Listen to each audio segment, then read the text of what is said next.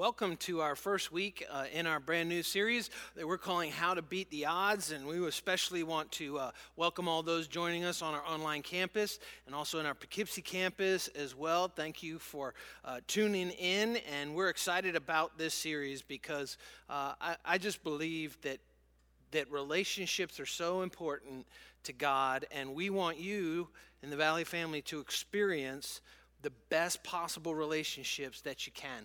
And so that's what this whole series is going to be about as we work our way through it. And we're starting off by talking about marriage specifically this week and next week. But I think there'll be something for everyone, whether you're married or single or widow, whatever your station in life currently is at this time. And aren't those statistics really amazing there that we saw in the bumper? And the big idea that I really want to share with you in this whole series is this: the odds are against us, but God is for us. The odds may be against us, but with God, with Jesus Christ at the center of our lives, God is for us, and He always beats the odds. It doesn't matter what those statistics are. You don't have to be a statistic. Your marriage doesn't have to be a statistic. Your parenting doesn't have to be a statistic. Your friendship doesn't have to be a statistic. The odds are against us, but God is for us. So if you have your Valley Christian Church app, go ahead and open that up. I think you're going to want to follow along. Look back on these notes, and I think they're really going to help you in the future as well as be real practical for us today. But here's that big idea. The odds are against us, but God is for us. And again, what we heard, 3 out of 10 men prioritize their marriage in America today. Gulp, 30%. I think it's like even a priority. 50%, most of us heard this one as well, 50% of new marriages will end in divorce in a window of 20 years. In a window of the first 20 years, half marriages fail in America today. And I heard this one that's pretty interesting, that wasn't in our bumper, but 40% of adults in America today don't believe marriage is important and don't believe that marriage works. 40% of the adult population, marriage is not important anymore. I think largely because of the statistics. And quite honestly, I think without Jesus Christ, I think it's possible that you could have a good marriage. I think it's impossible that you have a great marriage. I think it's completely impossible to have a great marriage apart from Jesus Christ. And that's why we can beat the odds. And where do you get an idea like that? The odds are against us, but God is for us. Well, Romans 8:31, I would say, would be kind of the key verse for this whole entire series. And this is what it says: "What then shall we say in response to these things? If God is for us, who can be against us?" And for the sake of our series, in response to these statistics, well, what are we going to say as followers of Jesus Christ in response to these really heartbreaking statistics? Here's what we say: if God's for us, who can be against us? If God's for us, it doesn't matter what the statistics actually are. God always tips the scale in our favor when we put Him first. God always tips the scale in our favor when we put Him first. God loves marriage because it was His idea. He invented it, and He knows how to make it work strongly and powerfully. The problem with our culture today is, and we're going to find not real new, all cultures, even 2,000 years ago, they've gotten underneath the hood and messed with the mechanics of what marriage is supposed to be. And so many of us actually enter marriage, we don't really know what marriage is about. What's the purpose of marriage? What makes marriage powerful? And that's what we're going to be talking about, specifically about marriage this week and next week as well. I want to invite you back next week. I'm calling in a ringer to help me out. My wife of almost 27 years, Susie Warner Williamson, is going to be joining me, and we're going to be sharing that message together. And I just want to say, men, you may not have ever heard my wife before. You're in for a real treat. And we're just going to be open and honest and share with you from our marriage, because we don't have a good marriage. We have a great marriage. We really do. It's not perfect, but we have a great marriage. And we're going to be sharing real openly and honestly about our struggles, some things we've had to face, some things we're still facing. And that's the thing about marriage. You never arrive. You never completely arrive. It's work. It's hard work, day in and day out. That's why that statistic, only 3 out of 10 men even think it's a priority, married men. Just really shocking. But God loves marriage. He created it. He knows how it works best. So that's why we can find real practical guidelines and advice and input in God's word that are really, really going to help. And so when it comes to marriage, real practically, what we need to do, many of us, we need to alter the atmosphere. And that's what I'm calling this message, alter the atmosphere. Because we're creating in our homes, those of us who are married, you're creating an atmosphere, an environment. And sometimes, let's be honest, it's terrible. It's toxic. The fumes, or you wake up in the morning, you can smell the fumes in the house. There's all these undercurrents and all these problems and all these emotions and everything. And God wants you and I to alter the atmosphere. And words are things that can really change the atmosphere in a marriage, in a family, in a household. Let me share with you a few key words that just can really alter the atmosphere and help you out here. And I'll do this from the perspective of a wife and a husband, okay? Here's one word that will alter the atmosphere. Ready for it? Nothing. Nothing. When you ask your wife, men that are married, when you ask your wife, what's on your mind? What are you thinking about? When she says nothing, the opposite is really the reality. Be warned, man. When you ask your wife, hey, honey, what are you thinking about? And she goes, nothing. Sit down, pour a cup of coffee, get real comfortable, because this is about to be a really long conversation. When a woman says nothing, there's a lot that's on her mind. It's so much so she hasn't even sorted it out yet. A wife wants to, at the time, and she wants to process that, and most of the time wants to process that with you, hubby. What's on your mind, honey? Nothing. Now, the reverse. What's the opposite for men? Ladies, let me talk to you for a minute. When you ask a man, hey, baby, what's on your mind? He says, nothing. That's exactly what he means. Absolutely nothing. There's nothing there. There's absolutely nothing there. And I was even talking with my wife about this. As men, and I think women have a hard time understanding, we can go hours without anything on our mind. Just nothing. There's not a single thought of consequence for hours. And you know what? That's why men hunt. That's why men watch football, because it's just like, and it's like almost like how we recharge, because there's other times when there's so much on our mind. We need times when there's nothing. So, ladies, when your husband says there's nothing on his mind, say, thank God, and just keep going. Men, when your wife says nothing, sit down, it's time to talk. Here's another, just words that can change the atmosphere, alter the atmosphere. Again, from the perspective of a wife and then a husband. How about this phrase? I was thinking, or let me just change this for the different genders. Generally, this phrase is what men say. Men say, I was thinking. Women say, I feel. You just listen to conversation, listen to other people's conversations. I have 3 daughters. They never say, I was thinking. It's always, I feel. I feel. And husbands, when your wife says, I feel, again, that's like alarms going off, red lights spinning around. Stop what you're doing. This is really important. I feel.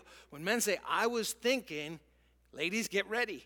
Wives, get ready, because there's something, and he wants to sell your house and move into a trailer, a Winnebago, and go cross country for the next 40 years. It's something. I was thinking, boom, it's a big, huge. Listen, honey, Susie, there's something I've been thinking about. She's like, oh no. What is it now? I was thinking, or I was feeling. How about this one? Here's another just phrase, just alters the atmosphere. Everything's going really, really great, and then husband or wife utters this phrase. Do you remember ... Now, to husbands, this is sheer terror, because you realize this is an exam that's being given. Pass or fail, one question. Do you remember the time? And you're like, oh God, please increase my memory right now. I can't even remember what I had for lunch, but if I don't answer this question right, I am in the doghouse for the next month and a half. Do you remember when? So absolutely critical. Just change the atmosphere. As men, when we say, do you remember, journalists, do you remember where I put my shoes? Do you remember where my socks are? Do you remember where my glasses are or my phone? But it's very, very different. This is a terrifying statement to most husbands. Do you remember? Absolute terror. Or how about this phrase? It means something, but it doesn't mean what it actually means. These are messages or phrases that actually alter the atmosphere. 5 minutes. Honey, how long do you think it'll be? You ready to go? Just give me 5 minutes. It never means 5 minutes. That means an approximation, and stop asking me. I'll be ready when I'm ready. 5 minutes doesn't mean literally 1 minute, 2 minutes, 3 minutes, 4 minutes, 5 minutes. It means don't ask me again. When I come downstairs, I'm ready. That's what it means when wives say this. When men say this, also understand it doesn't mean 5 minutes. Honey, I need you to come into the house and help me. I'm working in the garage. I'll be there in 5 minutes. It ain't going to be 5 minutes. It's going to be like 45 minutes or an hour and a half. So 5 minutes means don't ask me again. I'm going to be there when I get there. 5 minutes. Or how about this? Put these things together for just a minute. Listen, can you give me 5? I need to talk to you for just 5 minutes. Because I was thinking about something, and do you remember when? Man, forget it. It's all over but the shouting, the rest of the night's shot. That's all that's going to happen the rest of the time. I say, what do you think about this? Nothing. I mean, these are altering the atmosphere conversations here. I want to look at our time together, just kind of setting the stage for how different husbands and wives really are, men and women really are. I want to look at it, probably like the key passage. And even when I mention this, I know if you've spent any time in church before, you're going to be like, I want to look at Ephesians 5. And we're going to kind of unpack it during our time together today. But also we're going to go back to it next week. When Susie's on stage with me as well, we do the message together. And we're going to go a little bit deeper because it's so important to marriage. It's so primary. It's so potent as well when it comes to marriage, and at the same time, so confused. So absolute. There's so much confusion about this. It's been so misinterpreted through the years. And so before we go to Ephesians chapter 5, and I want to read a pretty lengthy passage there in Ephesians chapter 5, let me just set up the background. Because I was doing a little study on this, and it's pretty amazing what I found out. And it kind of changes completely as you read through the passage that we're going to read through together. In Ephesus, 2,000 years ago, and you could go there actually today, the remains of Ephesus, it was very interesting. It was a very culturally savvy city, very well developed. It was a lot of trade that went through Ephesus. Paul writes to the Christians in the city of Ephesus. In particular, the main hub, the main spot, like downtown, if you will, Main Street, Ephesus. On one side of Main Street was this huge, colossal library. Incredible library. It was known for all its volumes of information that it had in this library. On the other side of the street, Main Street, was a huge brothel, house of prostitution. And they've actually uncovered that there's a tunnel in the back of the library that goes underneath the street into the brothel. And the men knew about this, and the women knew about this as well. And so the men in Ephesus would say, honey, I just really feel like I need to go to the library. They'd go to the library and they'd come back hours later. They'd enter in the library doors, go through the tunnel, meet up with their mistresses, go back through the tunnel and walk out the doors of the library hours later. Come home and the wife would say, well, how was the library? And he'd say, it was great. That's the culture that the book of Ephesians is written to. In other words, everybody knew what was going on. Husband and wife relationship, a wife was your manager of your household, and she was there to breed children. That was the mindset 2,000 years ago in Ephesus.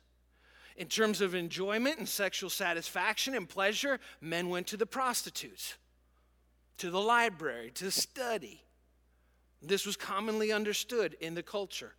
And so, in other words, the words that we're going to read in Ephesians were even more countercultural 2,000 years ago than they were today, than they are today. And so we think like, man, this is just all new stuff. No, we're not even to that level of total off-the-chain depravity. That's what was happening in the church of Ephesus. And it's into that situation that men and women are receiving Christ as their Savior. Families are being transformed. Children are putting their trust in Jesus as well. And Paul contrasts, and you can read this in the beginning part of Ephesians chapter 5. He contrasts all these things that used to be for Christians. He says, but now, therefore, and he goes into, this is what it looks like now as a follower of Jesus Christ.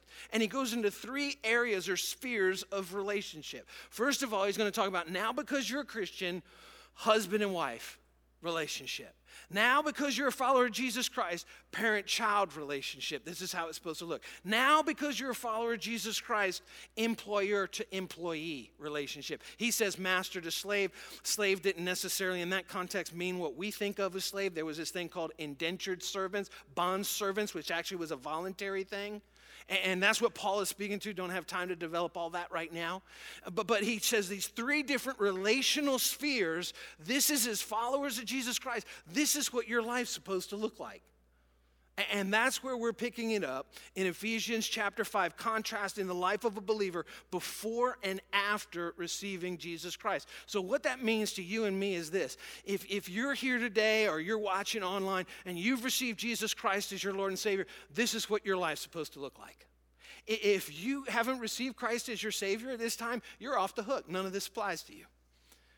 And so let's read what it says, beginning in Ephesians chapter 5, verse 17. It says, therefore. What's the therefore? I heard someone say one time, whenever you read therefore in the Bible, find out what it's there for.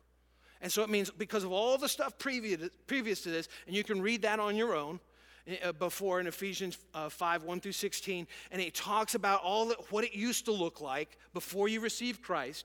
And now he's saying, therefore, because you have, therefore, do not be foolish. Remember the context, the library and the brothel. Remember this. Therefore, do not be foolish, but understand what the Lord's will is. Understand what it looks like to live as a Christian in a culture that's gone off the rails in terms of morality. It goes on and says, do not get drunk on wine, which leads to debauchery. Instead, be filled with the Holy Spirit. He's going to contrast here. He's like, the Ephesian Christians shouldn't have been getting drunk anyway. But he's going to draw a contrast here, between someone who's drunk with wine. Instead, be filled with the Holy Spirit. I love this. You know why? Here's the thing. When someone's drunk, they don't have to tell you you're drunk. They're drunk. You can tell they're drunk. I think I remember going to my 10-year high school reunion, and I went there to see my friends and all, and there was some serious drinking going on. I wasn't doing it all. And there's always a person like, oh my gosh, I am so drunk. Listen, if you're drunk, you don't have to tell people. They can tell. This is what Paul's saying. If you're filled with the Holy Spirit, you don't have to say praise God at the end of every sentence. You don't have to say hallelujah. You don't have to do all these outward things. People will know by the peace and the genuine love in your life that you're filled with the Holy Spirit. Stop talking the talk. Start walking the walk. That's what Paul says. You don't have to tell someone you're drunk. You don't have to tell someone you're filled with the Holy Spirit. They're like, what's so different about you? What's so different about your life? It's not the vocabulary that you use or you don't use. It's about the quality of your life. He says, instead be filled with the Spirit. And he goes on and says, speaking to one another with psalms and hymns and songs from the Spirit. Sing and make music from your heart to the Lord. Listen, so important. We're going to get on this. We create the environment we live in. That's what he's talking about here. He's not talking about being some kind of weirdo, wacko spiritual person. He's talking about create a spiritual environment where you are. A life-giving atmosphere. And you know where it begins for the sake of our time together? In your home. I've seen way too many Christians that just put that fake smile like everything's great, and hell is breaking loose in their home. And Paul says it's not supposed to be that way. Stop pretending. Don't be pretentious. Isn't that the knock against Christians in our world today? And too many of us play into it. We're a bunch of hypocrites. It's never supposed to have been that way. It's not supposed to be that way now. We're supposed to be genuine and authentic. And he says, you create that environment. He goes on and he says, always giving thanks to God, the Father, for everything in the name of our Lord Jesus Christ. Giving thanks to God for everything. Grateful, humble heart is the mark of a true follower of Jesus Christ. Gratitude and humility. He goes on and he says, submit to one another out of reverence for Christ.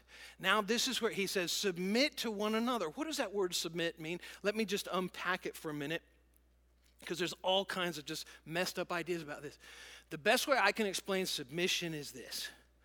Your heart is open to that other person. That's what submission is. My heart is open to my wife because I love her for her input, for her advice. My heart is open. And notice what it says before anything else, before he goes into husband-wife relationship, before he goes into parent-child relationship, before he goes into employer-employee relationship, he says what? Submit to one another. Let me ask you a question. Who are you submitted to? It's a hallmark of the Christian life, that my heart is open and I seek out input in my life. He's going to say it husband to wife. He's going to say it parent to child. He's going to say it employer to employee.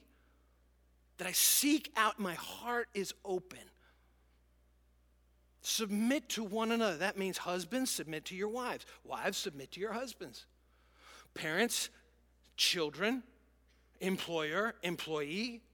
And he describes how that's going to look in detail now by the inspiration of the Holy Spirit. Now he begins, but remember, it says submit to one another. That's first and foremost. Mutual submission is the foundation that marriage is built on. Mutual submission.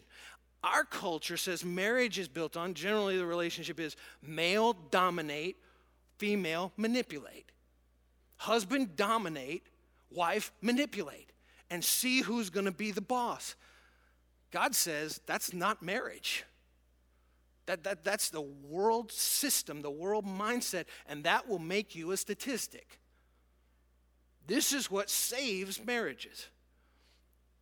Submit to one another out of reverence for Christ. Now look, it explains it. Wives, submit yourselves to your own husband as unto the Lord. Wives, when your husband's going to the library, ooh, that's literally what he's talking into. Wives, when your husband is going to the library, don't close your heart to him. Keep your heart open to him. That's the context of this passage. Don't cut him off. Keep your heart open to him. Why? Not because he's perfect. You do it what? As unto the Lord, because of Jesus. Jesus is the model of submission. That Jesus, even when he faced a brutal death, opened his heart up, knowing the pain he was going to suffer, opened his heart up to the Father and said, not my will, yours be done. That's the example. It's not, that's going to hurt, this is painful, this is going to be a heartache. The example is Jesus to our Heavenly Father. Wives, submit yourselves to your own husbands as you do to the Lord. It goes on and it says, for the husband is the head of the wife, and watch this, as Christ is the head of the church, his body for which he is the Savior. What does that mean, husbands? How was Jesus the head? He laid his life down, he laid his dreams down, he sacrificed himself for the church. Now you've got mutual submission. Now you find a husband who's like, how can I make your life, make your dreams come true? You're not here, honey, to make my dreams come true. You're not here to build me. I'm here to lay my life down to see that you flourish. That's Jesus. Not domination, not the boss, not my way or the highway. I'm the man of the house. When did Jesus ever talk like that? That's worldly mindset. Jesus laid his life down, knowing what he was going to suffer, knowing what the pain was going to be, knowing what the cost was going to be. He did it for love of the church. I've said this before. The main reason why I'm here in New York today is that woman right there in the front row. Because this was not what I wanted. I wanted to be on the first train headed to Georgia, but her dream was to have stability and live in one place for a long time of stability. And I've laid my life down to make her dream come true. It's not my dream. Where'd you get an idea like that from, Greg? Jesus. That's what Jesus did. He sacrificed himself for the church, for the well-being and the health of the church.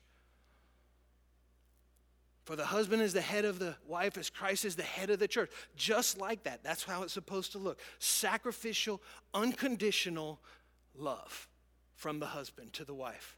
His body, of which he is the Savior. Goes on and it says, now as the church submits to Christ, so also wives should submit to their husbands in everything. Listen, let me just be frank here. I've never once seen a woman, a wife in my life that refuses to open her heart to her husband, that sees her husband opening his heart to her and laying his life down. I've never once seen it. I've seen women that try to manipulate because the husband's trying to dominate because he's not acting like Jesus, he's acting like the devil. I've seen that all the time.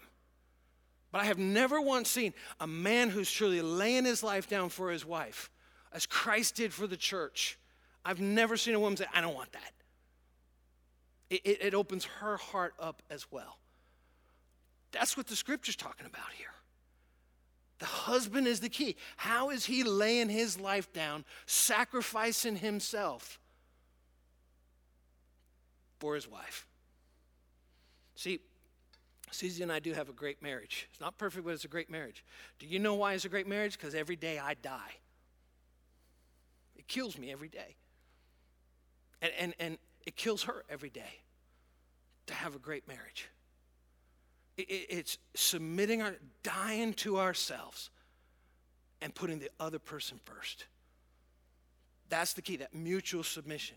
It goes on and it says, husbands, now isn't this interesting? Remember Ephesians. The men are going to the library, going underneath the tunnel to the brothel. This is a radical, revolutionary thought. Husbands, love your wives. What? Love my wife? No, she's just a manager of my household. She's just the one that gives me kids. No. Love your wife, and then he says this, just as Christ loved the church and gave himself up for her. For her. It pains me. It really does when I see a woman, a wife who's browbeaten, cowering, timid, shriveled up and dried up in her soul. That's a husband's fault. Doesn't matter what kind of bumper sticker he has on the back of his car. That's a husband's fault. My job as a follower of Jesus Christ, number one, put Jesus in the center of my life. Number two, lay my life down so that my wife flourishes. I've noticed lately. We're going to the airport or something, and we're walking along in the airport, Susie and I, and I get these double takes now all the time. These double takes, like they look at me and they look at her, flourishing and radiant, and they look at me and they're like, that guy must have money or something. Don't know how he ended up with her. But listen, when my wife flourishes, that's a reflection of who I am as a man. If I'm all about me and I got all the nicest new of everything and she's in the same rags that she's been in for the last 5 years, that shows I'm not living as Jesus Christ. He put the church above his own needs. He put the church above his own need for security, for safety, for comfort, for prestige. The church, the church, the church. That's the role of a husband. Husbands, love your wives just as Christ loved the church. And what did he do? He gave himself up for her.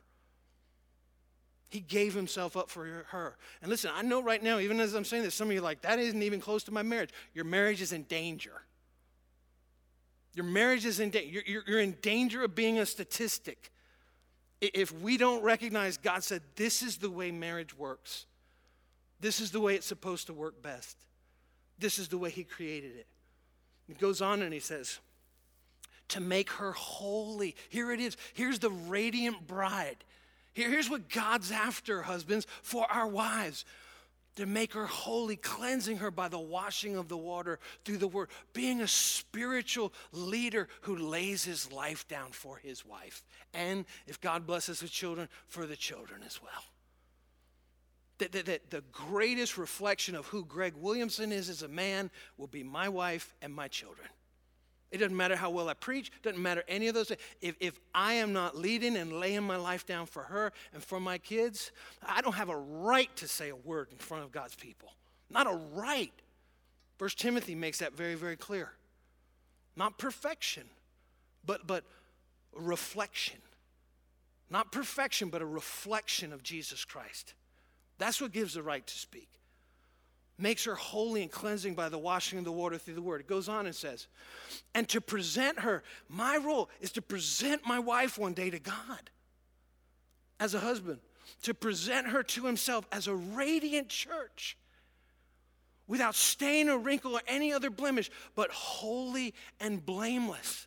That's job number one for a husband. And so this whole idea, wives, submit to your husband, that's the easiest part. In many ways, that's the easiest part. Husbands, we're just called to die, to lay it all on the line for the woman that God has given to us, and to put her first. And next week, she's going to be sharing some of those, of how that practically, the outworking of that in our own marriage. It goes on and it says, in this same way, husbands ought to love their wives as their own bodies. Now you're really messing with us. This isn't just some philosophical concept. Now it's like, take care of her as much as you would your own body, your own flesh. He who loves his wife loves himself. And he who mistreats her, shuns her, abuses her, doesn't even know what salvation is all about. Goes on and says, after all, no one ever hated their own body, but they feed and care for their body. That's your job, husband. Feed and care for your wife. Just as Christ does the church. For we are members of his body. It goes on and it says, now Paul quotes from Genesis, brings it right into the New Testament. For this reason, what reason? A man to love his wife like Christ loved the church. Now he applies it, this verse that's quoted over and over all throughout the Bible. For this reason, a man will leave his father and mother and be united to his wife, and the two will become one flesh. Then he goes on and he says, this is a profound mystery, but I'm talking about Christ in the church. Jesus left his home to be joined to the church. And he laid his life down for his bride, the church. And as followers of Christ, men, husbands, we're supposed to be a reflection of that same determination, that same love, and that same unconditional commitment. Not going to the library and sneaking through the tunnel. That's the whole backdrop of this. This is a profound mystery, but I'm talking about Christ in the church. He goes on and he says, however, each one of you also must love his wife as he loves himself, and the wife must respect her husband. And he just throws that in there as like, by the way, I know it's hard when they come home from the library. They ought not be doing it. It's sin. Don't close your heart off to him, though, because God's working in his life as well. Open your heart. Respect your husband. Allow God to change him. Now, none of this is to say that a woman, and don't mishear me at all, a woman should ever stay in an abusive, physically abusive relationship. That's not what the Bible is saying at all. But the fact about the matter is, I've just seen too many marriages that have exploded and erupted and has nothing to do with physical abuse whatsoever. It has to do with husband shut his heart to his wife, wife shut her heart off to her husband. And it's exactly why the statistics are what they are. And that's why it says respect. That's respect. When a man feels respected, when a husband feels respected, you know what happens? His heart opens. His heart opens. He submits. So very, very important. And so What is this saying? Is this contrasting? Paul is connecting the husband-wife relationship with Christ and the church. As I said, there's no bossing on the husband's part. There's no cracking the whip, making someone do something against their will. When did Jesus do that to you? He didn't. That's not what it means to be a Christian husband. There's no ultimatums. There's no demands. There's no orders. That's the way that the world functions. Male, as a husband, I'm going to dominate, and then she's going to try to manipulate. That's not a Christian marriage. So far from it. Let me put it this way. The mission of marriage is not to make us happy. If you got married because you thought the mission of marriage was to make us happy, guess what? It's not going to happen. The mission of marriage is to show the world that the gospel works.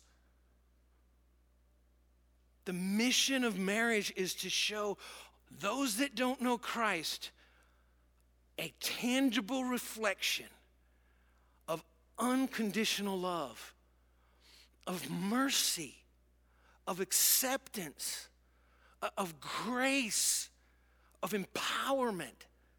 That's the purpose of marriage, not happiness. And maybe, maybe you got married recently and you're still like on your honeymoon, but let me just tell you, change is going to come. Change is going to come. I heard a Christian comedian talking about that change is going to come. Maybe right now in this moment, you're just experiencing marital bliss, but let me tell you something, change is going to come. Change is going to come. Because marriage is work.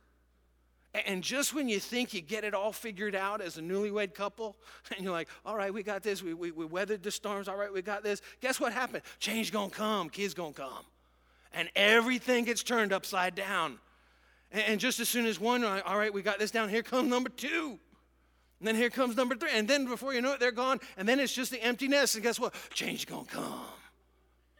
I am not the man that my wife married almost 27 years ago. And she's not the woman that I married almost 27 years ago. She has changed dramatically. I have changed dramatically. Unconditional love, grace, mercy, forgiveness, the gospel. That's what makes marriage what God created it to be. The mission of marriage is not happiness. The mission of marriage is to show the world that the gospel truly works. So let me give you this real quick in the time remaining. Some power principles to prepare us for marriage. So some power principles if you're married. So in other words, power principles for marriage. If you're single, these are some power principles that will prepare you for marriage. And so you can prepare right now by just implementing some of these things in your relationship. It's amazing how it will benefit you. In your friendships, in your relationships right now. Power principles for marriage, or power principles if you're single, to prepare us for marriage. We need to allow God to change us. That's what I mean. Like, I die every day for my marriage. Susie dies every day for our marriage. And that's when the change comes. That's when resurrection power, listen now, resurrection power only happens after death.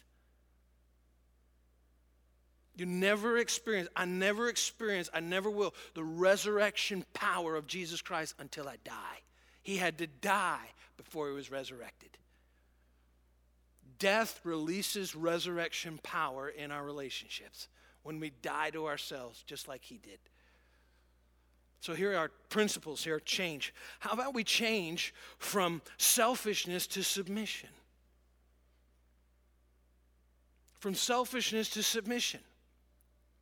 That it's not about my dreams, my hopes, my 5-year plan coming true for my family and marriage. Instead, I want her dreams to come true. Instead, I want her to be radiant. I want her to be beautiful and fabulous and fantastic and flourishing. From selfishness to submission. As I said before, and I can't hammer this hard enough, my role in following Christ's example is to make sure that my bride is thriving. That's my job as a Christian husband. That she thrives. Because that's what Jesus did. from selfishness to submission. Jesus submitted himself through all the pain and hardship for the sake and the welfare of the church, his bride. So we need to change from selfishness to submission. Our heart would be open. And I know for some of us, we've been hurt so bad that it's going to take God's grace. That's why you got to have Jesus in the middle of it. That our heart would be open to our spouse. Here's the second thing. From lashing out to listening, really listening. Actively listening. In other words, when our spouse is saying something to us, instead of, well, this is what I'm going to say as soon as you breathe and stop talking. As soon as you take a breath, this is what I'm going to say. Lean in and listen. Try to understand. Instead of jumping to the conclusion, I know what you meant by what you said. I know what you meant. Listen. Lean in and listen instead of lashing out. Change from pursuing happiness, listen, to pursuing holiness. Do you know why people are unhappy in our world today? Because they're unholy. There is no greater feeling. There's no greater joy than knowing I'm doing what God wants me to and I'm pleasing him. When we pursue happiness, we pursue depression and disappointment.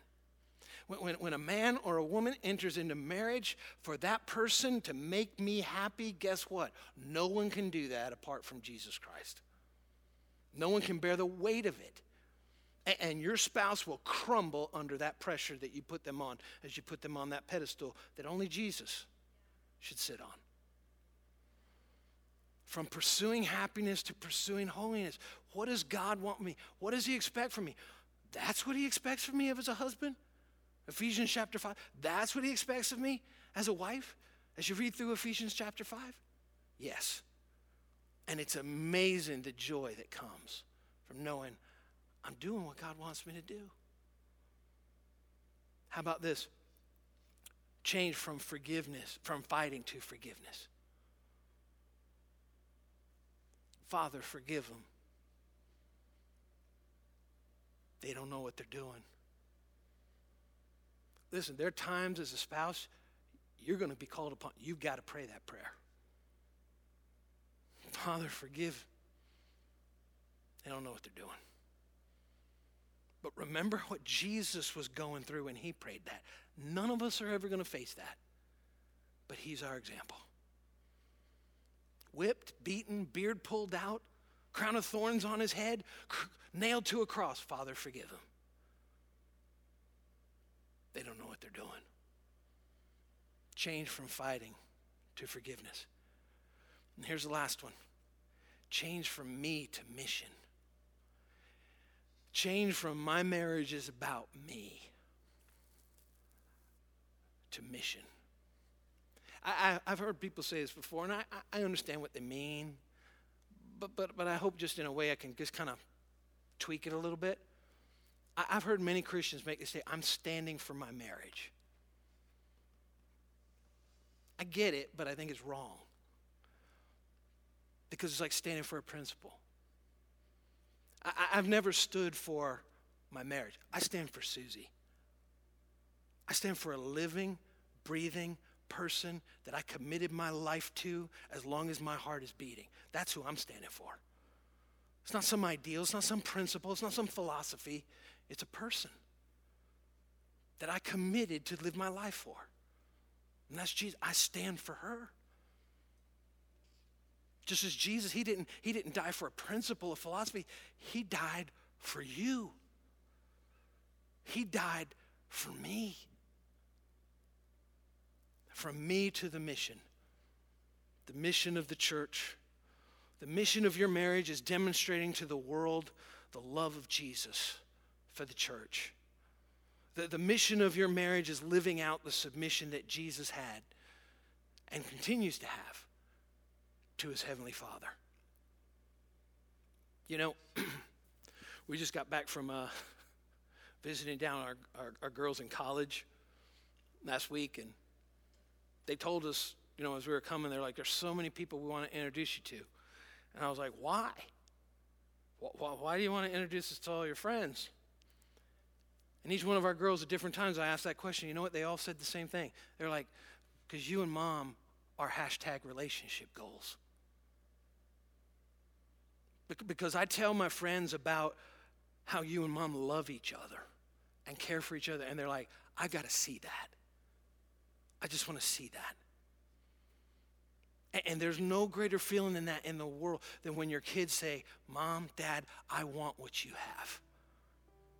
But the reality is, in our world today, so many kids are saying, I don't want anything that vaguely resembles what my parents had. Nothing at all like it. When we were in October in Eastern Europe, in Tiraspol, Transnistria, Susie did a women's conference. I did a men's conference. We did leadership training and development. I preached on Sunday. I mean, we were just like giving out. And at one point on a Sunday, at the end of the message, I had Susie come up and to kind of share some things that God had done just incredible in her heart. And she got emotional. And I was sitting in the front row, and I just got up and went up there to support her. And later on, one of the young ladies in the church, the pastor's daughter actually, the next day had a small group meeting of about 10 or 12 teenage girls and in their 20s. And she asked me, she said, through all the teaching, all the stuff, what's like the biggest point that you remember from the Williamsons being here? And you know what? Every one of them said the same thing. They said, excuse my Russian accent, it was when Pastor Susie was crying and Pastor Greg got up and he put his arm around her and he kissed her on the cheek. I've never seen something like this before between a husband and wife. An entire culture that's been deprived the picture of the gospel of Jesus Christ laying his life down for the church. That's the mission of marriage, the gospel, that it really does work. That's what God wants for our marriages. Those of us that are married, those of us that one day will be. Don't settle for something less than that. I want to close right now, and I want to do it in a little bit of a different way. And so if you'll just bear with me, just a little bit of instruction. Here's the best way that I feel like we could close this message today. I'm going to ask, if you're married and you're right now your spouse is close to you, I'm just going to ask, just hold hands with your spouse right now. Just take them by the hand. And right now, just in the stillness of this moment, not even out loud for them to hear it, because you're not really saying it for them. Pray for your spouse. You're talking to God, not to them. Pray for your spouse right now. You know what the needs are. You know what the struggles are. You know what they're facing. Pray for them right now. If you're single, I'm just going to ask right now in this moment, just open your hands to heaven and just asking God, be my number one.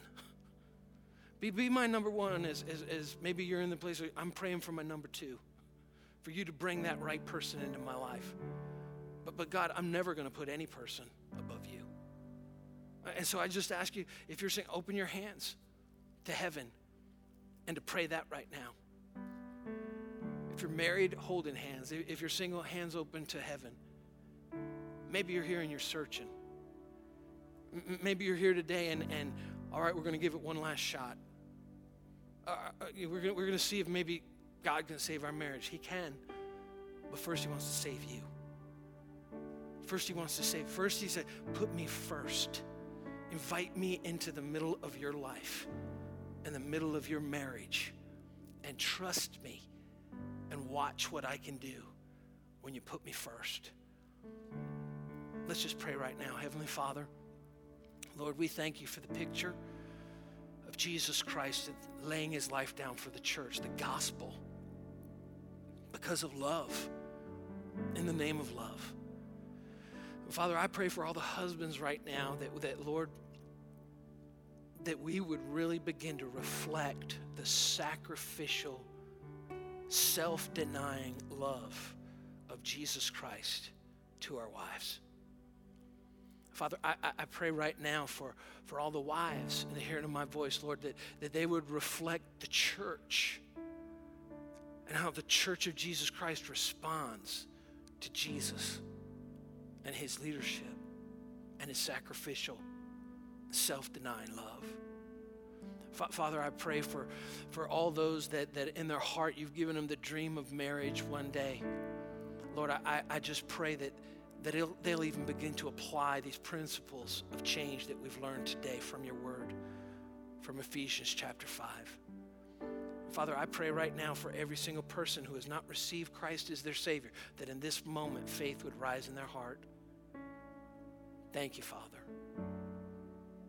If you've never received Christ as your Savior, the Bible makes it really, really clear that if you declare with your mouth that Jesus is Lord and believe in your heart God raised him from the dead, you'll be saved.